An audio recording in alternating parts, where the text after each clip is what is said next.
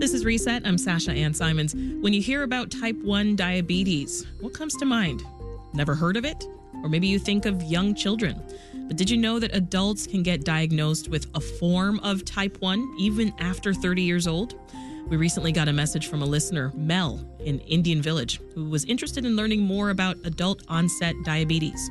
I think we hear a lot about type 2, but type 1, especially the type 1 that occurs later in life, is not so much discussed, and it would just be great to get a lot of insight about that process and how to adjust your life for that type of news. Adult onset diabetes, also known as latent autoimmune diabetes in adults, or LADA, it's a kind of type 1 diabetes that occurs in adulthood and gets worse over time. And patients with this type of adult onset diabetes are often misdiagnosed. It can spend years trying to manage the wrong condition.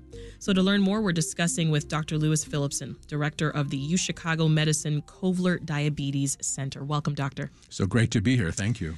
So there might be people who have never heard of latent autoimmune diabetes in adults, or LADA. What exactly is it? Well, for one thing, it's confusing. So I love the idea that it really is slow onset type 1. And you already mentioned close to 40 million people have all kinds of diabetes. What's confusing to doctors more and more is that we're subdividing. We've been talking about LADA for a long time as if it was something different. The research shows that it's not that different from type 1 that happens, as you've alluded to already today, mostly in kids, but it can happen at any age. So is that why it's sometimes called type 1.5 diabetes? Well, so people subdivide, I think, sometimes for not good reasons. So people tend to be thin. They tend to be not what you might think of as type 2 diabetes. And as you said, it can be slow onset. So a doctor can think, oh, this adult person has type 2, but then they don't do so well over time. So help us understand. Compare LADA to type 1 and type 2. Break it down for us. What are the symptoms? What does the person look like? How do they feel? Well, we often think of type 1, as you said, in kids, which is wrong. Most recent research shows that almost half of everyone with type 1 is an adult, or at least starts as a young adult. So we're probably completely wrong about specifying. There is a peak, so a lot of kids will get it more often than adults. And usually between 6 and, say, 16 or 18 would be the peak onset. It can be very dramatic. That's really what's so different in children. It can be explosive, like the kid seems fine one day and is really in distress, may need to go to the emergency room almost the next day. And in retrospect, they were losing weight, they were dehydrated, sometimes they start wetting the bed. And in adults, much more gradual onset, but we think it's a very similar disease overall. Why do people develop diabetes in the first place? So that is a hard question, and there's probably 30 or 40 different kinds of diabetes now we're subdividing. So the more common type 2 diabetes, not always people are overweight, but it's some. So at the end of the day, there's always not enough insulin being made. There's some degree of insulin resistance. Larger people need more insulin. People who are inactive need more insulin. But either way, you need to have enough insulin to survive. And given that we're now just about 100 years after the discovery of insulin, life-saving situation, it's only part of the answer. So the adult onset type 1s are people who have a misguided immune system. So that's where the LADA, latent autoimmune diabetes in adults, comes in. So same process as in type 1 in kids, but a slower loss of insulin secreting ability. So trying to get a handle of the numbers when I was preparing for this, I mean, I've seen numbers ranging between 2 to 12% of adults with type 2 diabetes actually have LADA. Yeah, it's based on estimates, and there is sort of an ethnic difference. So the hotspot, and this is hard to understand, but the hotspot for type 1 diabetes is people from Scandinavia, so Northern European ancestry. Really? So in some places, in Denmark, Sweden, Finland, there are studies, there are so many people who get type 1, there are studies to follow kids from essentially birth to figure out why they get autoimmune diabetes, which often includes hypothyroidism, celiac disease, and a few other odds and ends. There can be a large collection of autoimmunities. In people from other parts of the world, by origin, it's never zero, but people who might be from Asia, Africa, other parts of indigenous populations, there seems to be a lower incidence of autoimmunity. So I want to listen now to a clip. This is from former CNN correspondent Christina Alessi. She was diagnosed with type 1 diabetes when she was 35. The symptoms that were a little bit disturbing, I just kind of wrote them off as, high stress. I was always thirsty. I was a little bit fatigued, but, nothing out of the ordinary. I was always hungry, but I attributed that to a higher number of workouts during the week. So I kind of just explained away all of the more obvious symptoms.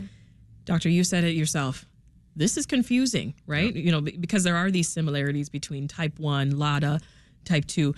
Can that make it easy then to misdiagnose LADA? Absolutely. Given that we have a referral practice, I often see people who thought they had type 2 for years, a decade or more, and then when we do some tests, we find their insulin secreting ability is low. We can also do tests for antibodies. With COVID, everyone knows what an antibody is. Right. But interestingly, you can measure the antibodies that can give you a signal that it's type 1 diabetes. It's just not standard of care. So doctors will do it when they suspect type 1, when they think about type 1. Usually it's an endocrinologist, but sometimes a broad-thinking general internist will also do those tests. And then we can say it's most likely type 1. So I want you to dig deeper here and talk more about the impact of misdiagnosis. Like what happens if you're trying to treat type 2 when someone actually has LADA or even undiagnosed LADA? Well, it could be devastating, certainly frustrating.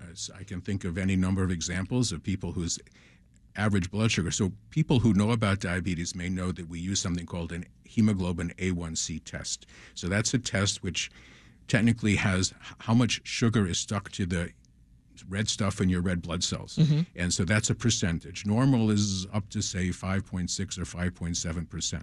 So we do that test, and if someone has type 2 diabetes and they're not being treated correctly, it slowly gets worse. So if it's 8, 9, 10%, we know the sugars are very high. They're probably losing weight, not feeling well, urinating a lot. And at some point, someone has to sort of raise their hand and say, this isn't working. Yeah. Well, you've given us some indications so far of how you recognize LADA. But for those listening, talk more about the symptoms. Right? Are there symptoms that folks should look out for? Well, it's really interesting in terms of how resilient people can be. I've had runners, I've had athletes of all kinds, and they slowly get run down. Sometimes it's very subtle. Your time in the half marathon may not be as good as it used to be, or you find yourself getting up a couple times at night to pee, and sort of you think, well, did I have a lot to drink that day? But then slowly it gets worse and worse, and at some point you go to the doctor, and the blood sugar could be already at that point very high. What about between men and women? Is there a difference in what the symptoms look like? That's an interesting question. I don't think so, but it can depend on a lot of other things. I generally think of women as being tougher, but they can. I mean, I would agree. There you go. So I think they might not recognize the symptoms. They're often doing 4 jobs at once, and often, let's say, running a household or not. But whatever they're doing, they tend to deny, I think, as much as men do. So I don't know there's any huge difference. I think one of the things that happens is that sometimes we see this as a variant of gestational diabetes, which is important to recognize. Mm-hmm. So I've had women, we've seen them come in with diabetes during pregnancy, and then we say, oh, it's going to go away, and then it doesn't. And at that point... Is that the case for all? Does any gestational diabetes eventually go away? So about half of people with gestational diabetes, so mostly it goes away, yes. But half of them will come back as type 2 diabetes for the most part. But when it doesn't go away after pregnancy, then we might say, gee, what's going on again? We check insulin levels. We check, again, a special test called a C-peptide test, which my teacher discovered, so I'm very proud of that, at the University of Chicago. So that C-peptide is a part of insulin. You might say it's a byproduct of insulin manufacturing, mm-hmm. which is not in the bottle. So the bottle of insulin. So if you measure it in the blood and it's there, you can get a rough idea of how much insulin the body is making. Since most of the insulin is absorbed in the liver, it can be hard to see. When do you recommend that people visit their doctor about this? Well, if you don't feel well, it's good to see a doctor, although that can be off-putting and it can take a long time. But any of those symptoms, the tests are pretty simple. I mean, you can get a finger stick. People call them AccuChecks, the brand name, or just getting a glucose stick on your finger. Internists can do this A1C test I mentioned. Mm-hmm. And you can see, do you have diabetes? And then the question is, what kind of diabetes? And one of the things we have been preaching the last decade or so is that once you have diabetes, it is important to make a diagnosis. I think it's still not standard of care for many doctors to go beyond, you have diabetes. And this is where, if the drugs don't work in the beginning, the usual drugs for type 2 diabetes, we need to look further. So, doctor, when it comes to health conditions, we know family history plays a big role, right, in whether someone's likely to have that same issue. How does family health history play here in a person's chances of LADA? Well, it's all critical. And if you had been in the audience when I gave my presidency talk for the American Diabetes Association, I think I mentioned family history maybe a dozen times. And part of it is because, strangely enough, the University of Chicago were interested in also rare things. So you mentioned something 35 plus million people have diabetes. Mostly 90%, 82, 89% have type 2. A few percent, maybe another 8 or 9% have type 1. And then there's 20 or 30 different other kinds of diabetes. So I would consider the LADA, or the adult onset type 1, a subset of type 1. It's really in the same family. But there are other kinds of diabetes that you could be born with. So there are single gene mutations that can cause diabetes. And those things are often missed as well. But they can require very simple treatment, sometimes a pill, sometimes no treatment at all. So more and more, we're learning the bottom line, make a diagnosis. The doctor has to be able to know what kind of diabetes you have. I mean, is there a way to prevent this? Certain kinds, yes. So we think that in certain kinds of type 2 diabetes, there's prevention. There's more and more research being done in prevention of type 1 diabetes. So how do you do that? So that's where a family history is critical. Yeah. So there are studies, like a study called Diabetes TrialNet, which is NIH funded, and also from the JDRF, so which used to be the Juvenile Diabetes Research Foundation. The name changed, just the letters, because it's not only about kids. Because it's not about kids, yeah. Right. So those studies can help. So if you're a parent with type 1 and you have children, you probably want your children tested for those antibodies we mentioned. Where did we get that from in the first place, that this is for children? Well, I think... Did it start out that way and then eventually... Well, I think the dramatic presentation, the fact that the children would basically waste away and before 1920 die, so that was pretty dramatic. And as we said, the adult versions tend to be slower. Yeah. So I want to talk more about treatment, which we've touched on here and there, but how do you treat LADA, or type 1 diabetes in adults, at the Kovler Diabetes Center? So the answer is, of course, it depends. So if someone comes in and they're normal weight or underweight, the treatment is probably going to be insulin. There have been some studies looking at other sorts of things. If you're overweight, maybe some of the traditional treatments for type 2 can be effective. So those are drugs like metformin. There have been some recent rethinkings about some of the drugs now, like very popular, the Ozempics, the Mounjaros.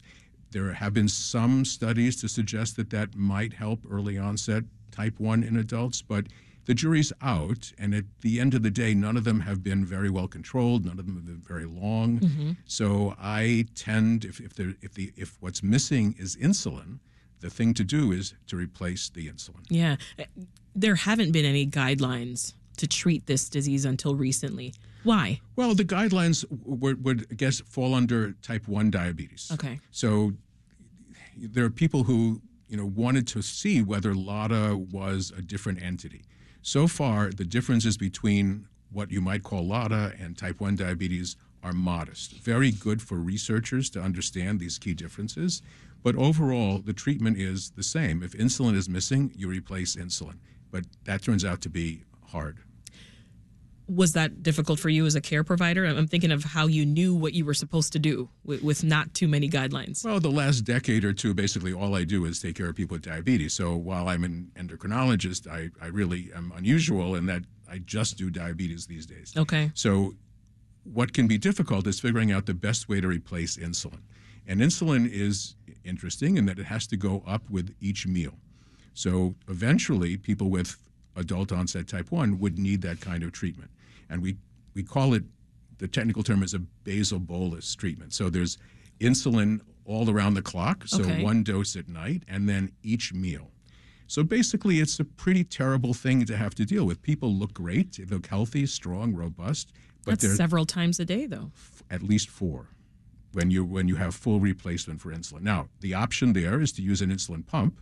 So adults also can migrate if they need that level of intensity for their insulin dosing. Then modern treatments of really smart pumps. So these are artificial intelligence, or you might say algorithm-related pumps, where there's a continuous glucose monitor, which has revolutionized everything we do in diabetes. Mm-hmm. So there's several companies that make these small devices that go on your body. They report to your phone or a reader every few minutes what your blood sugar is. So it's a lot of intensity there. It is. And then the insulin can be delivered by a pump, which is actually listening to the continuous glucose monitor. So that's for those people who really need that level of intensity. But even having the continuous glucose monitor can be terrific for people who don't quite need that level of intensity. You know, as I mentioned earlier, this topic came from a Reset listener. And just even in talking with folks I'm related to, my circles, I mentioned, we're going to be talking about type 1 diabetes. And many said, type 1? What's that? Well, why do you think there isn't much awareness around adult onset diabetes? So it's a hard question. And certainly where I live, in my world, it's really all about all the different kinds of diabetes there are. And of course... But I think generally I'm not seeing LADA commercials. No, but there is evidence for the JDRF to be out there, and the American Diabetes Association. Both are raising money, doing research. There's a tremendous amount of money.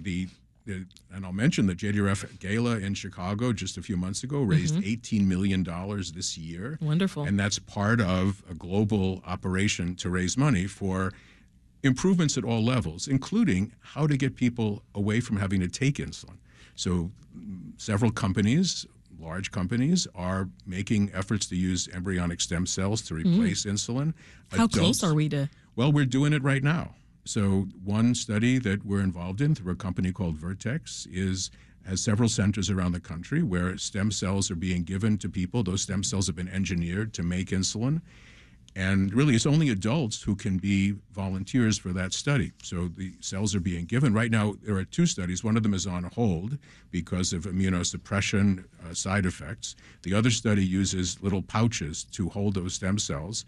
And we're keeping our fingers crossed that this is now the beginning of a new era for treatment of type 1 diabetes.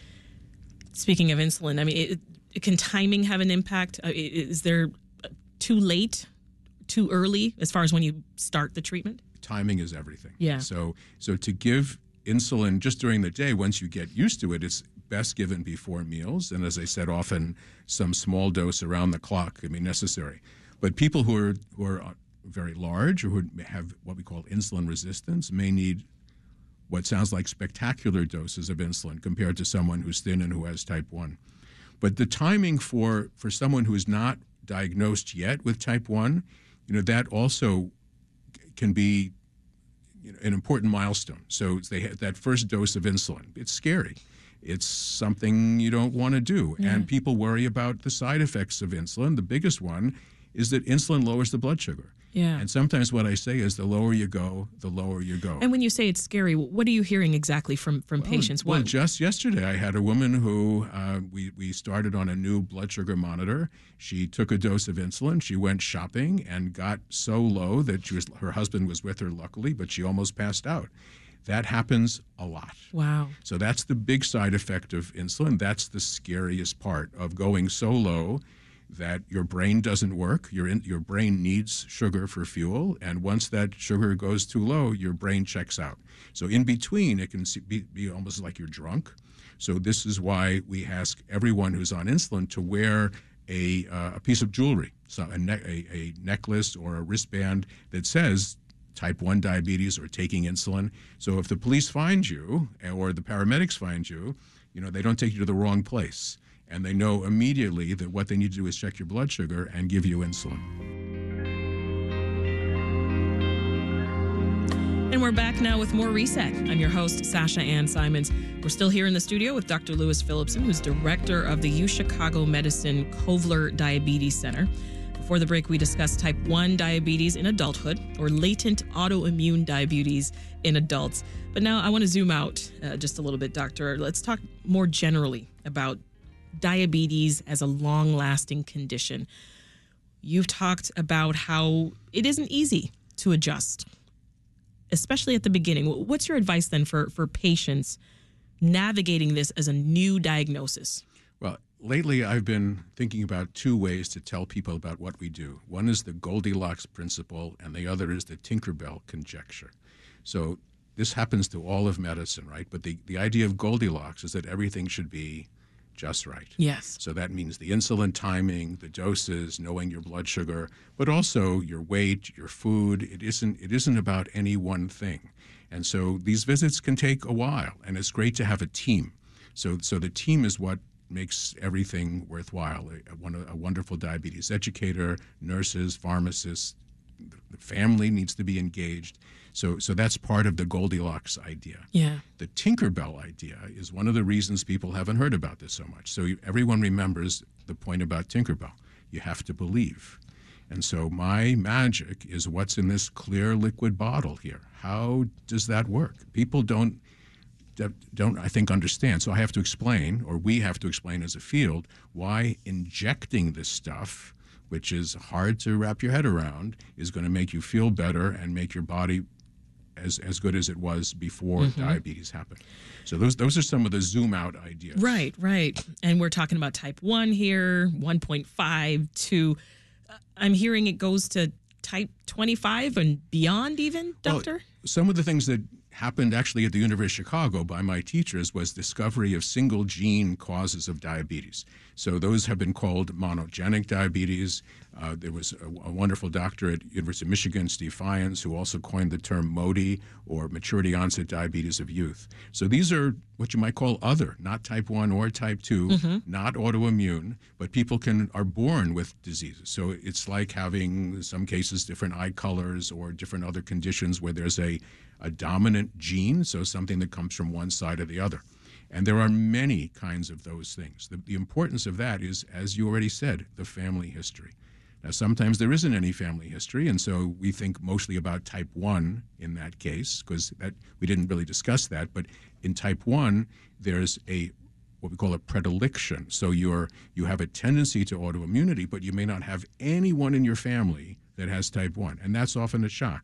People will tell me, no one ever had that. And I say, yeah, that's what we see. Yeah. But in this monogenic diabetes, there's often a family history, and sometimes in multiple generations and multiple individuals. And for the last 20 years, we've been collecting people with those sorts of things. We have a registry of almost 5,000 people, of which something like almost 1,300 have a known cause of diabetes. And there are other studies. So that's called monogenic diabetes. Yeah. And we're also doing an NIH-funded study with about 10, 12 centers around the country called Radiant. And that's a study also for people who doctors say, I don't understand why you have diabetes. You have something I don't get. I'm not sure it's type 1. I'm not sure it's type 2.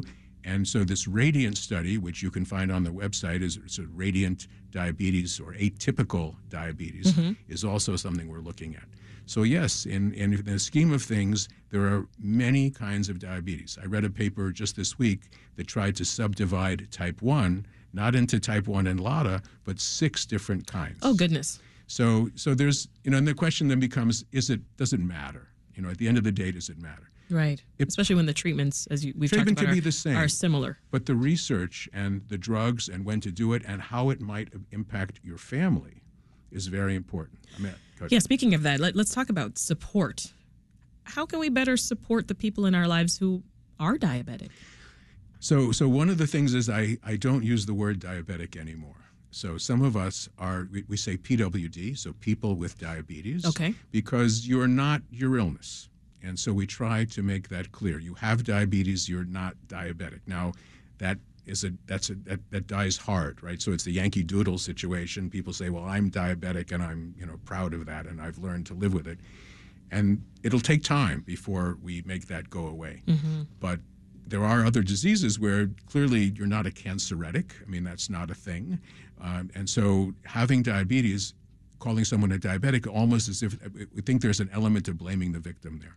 It's not your fault. I hear you. So how do we support people with diabetes? I think part of it is understanding. So don't look over somebody's shoulder and say, oops, you're eating that. If you have type 1 diabetes or if you have any other kind of diabetes where you're taking insulin, you can take enough insulin to have, that treat. That's not a thing. Otherwise, it's important just to be supportive, to be sure that you have things available that might be low in sugar, which is, generally speaking, not a bad idea anyhow.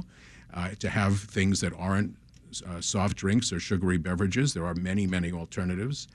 And I think to be understanding and to listen. Just like anyone else with any chronic disease, it's good to be present and not to be overbearing.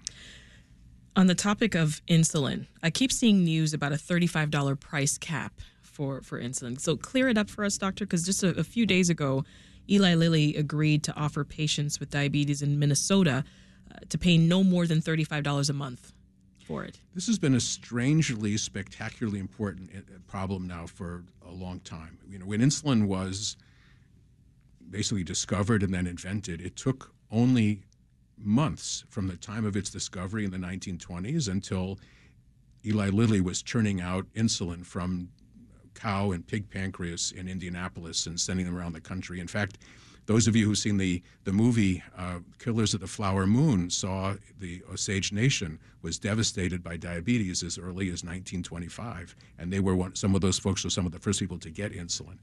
But then over the years, especially over the last 15 to 20 years, the price of insulin skyrocketed. So instead of being pennies a bottle, which is probably all it costs to make, it has skyrocketed to $500, $600, $700 a bottle. Part of that was the invention of designer insulins, which was a good thing.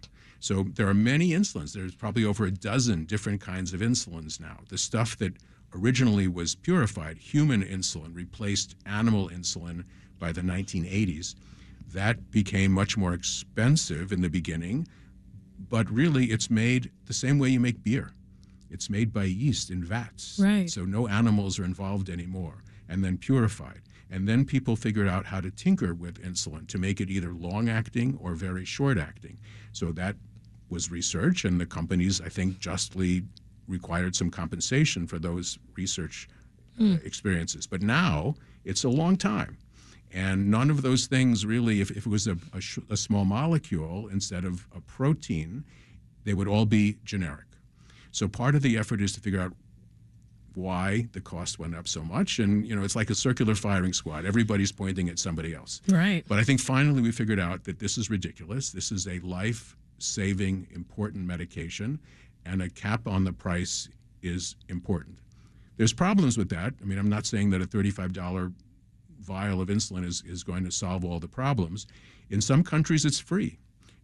I've been to India several times, and when I visit clinics that take care of people with type 1 diabetes there, the people with type 1 diabetes are given insulin. It's paid for by the government and by the local clinics.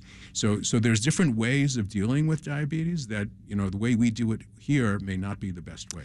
But I want to also go back to something else we discussed earlier. According to the CDC, Americans of some, quote, racial and ethnic minority groups and groups with lower socioeconomic status, they have historically higher rates of illness and death from diabetes than white people, end quote. What do you think, in your professional opinion, needs to be done to narrow that gap and disparity? So this is a hugely important issue, and one of the things that has influenced my thinking is a book called Diabetes, The History of Race and Disease by a professor at Vanderbilt. She starts out with chapter 1, where Jewish people from Eastern Europe came to Germany, and the German doctor said, this is a Jewish disease, diabetes. Now, they were talking then mostly about type 2, and that was in the 1800s. And since then, all sorts of people of, generally speaking, lower socioeconomic groups were said to have more diabetes. And so it gets into some very difficult questions about racism in medicine, going back to some of the leaders in American medicine in the 1920s, 1930s. So, but I can say that in some ethnic groups, it certainly seems that diabetes is more prevalent. We talk about a genetic predisposition. So people perhaps over the millennia who this is one hypothesis, right? It's called the thrifty gene hypothesis, that we were built to withstand starvation. But when there's times of plenty, some of us put on way too many pounds, and that can outstrip our ability to make insulin. So the idea is of in a time of plenty, of sort of unlimited calories that are easily digested, type 2 diabetes becomes more prevalent. Type 1 diabetes, different situation altogether. Well, there is one event happening this weekend that I want to mention, Doctor. JDRF, which is the organization you talked about earlier that funds research to cure, prevent, and treat type 1 diabetes. They're hosting a free in-person educational summit at the Stevens Convention Center in Rosemont this Saturday. So if folks want to learn more about diabetes, tell us all the resources you can think of right now that you would point them to. Well, there are a number of great websites, and certainly the JDRF website, which is jdrf.org, and the American Diabetes Association, diabetes.org, are two outstanding places of really well-considered and carefully packaged information. There are many others, the CDC, the Center for Disease Prevention and Control, the NIH websites. There's a group at the NIH called the NIDDK, the National Institute for Diabetes, Digestive, and Kidney Disease. Interesting that they're all lumped together, but the NIDDK website also is an authoritative source for diabetes. And many other medical centers around the country. Obviously we're proud of ours at the University of Chicago, but right. Chicago is blessed with 7 outstanding university-level medical centers: Northwestern, Lurie, and places that people are familiar with, Mayo Clinic, Cleveland Clinic. All of those places have great information. In many cases, books can be downloaded. Right. There are all sorts of interviews, discussions, webinars. So all of those can be trusted sources of information. And the JDRF One Nation event is outstanding. We're certainly represented there, but many of the diabetes experts around Chicago, and we're blessed with many at the different medical centers, right, will be there that people can speak with personally. We'll leave it there. That's Dr. Lewis Phillipson, director of the U Chicago Medicine Kovler Diabetes Center. Thank you so much. Thank you so much for having me.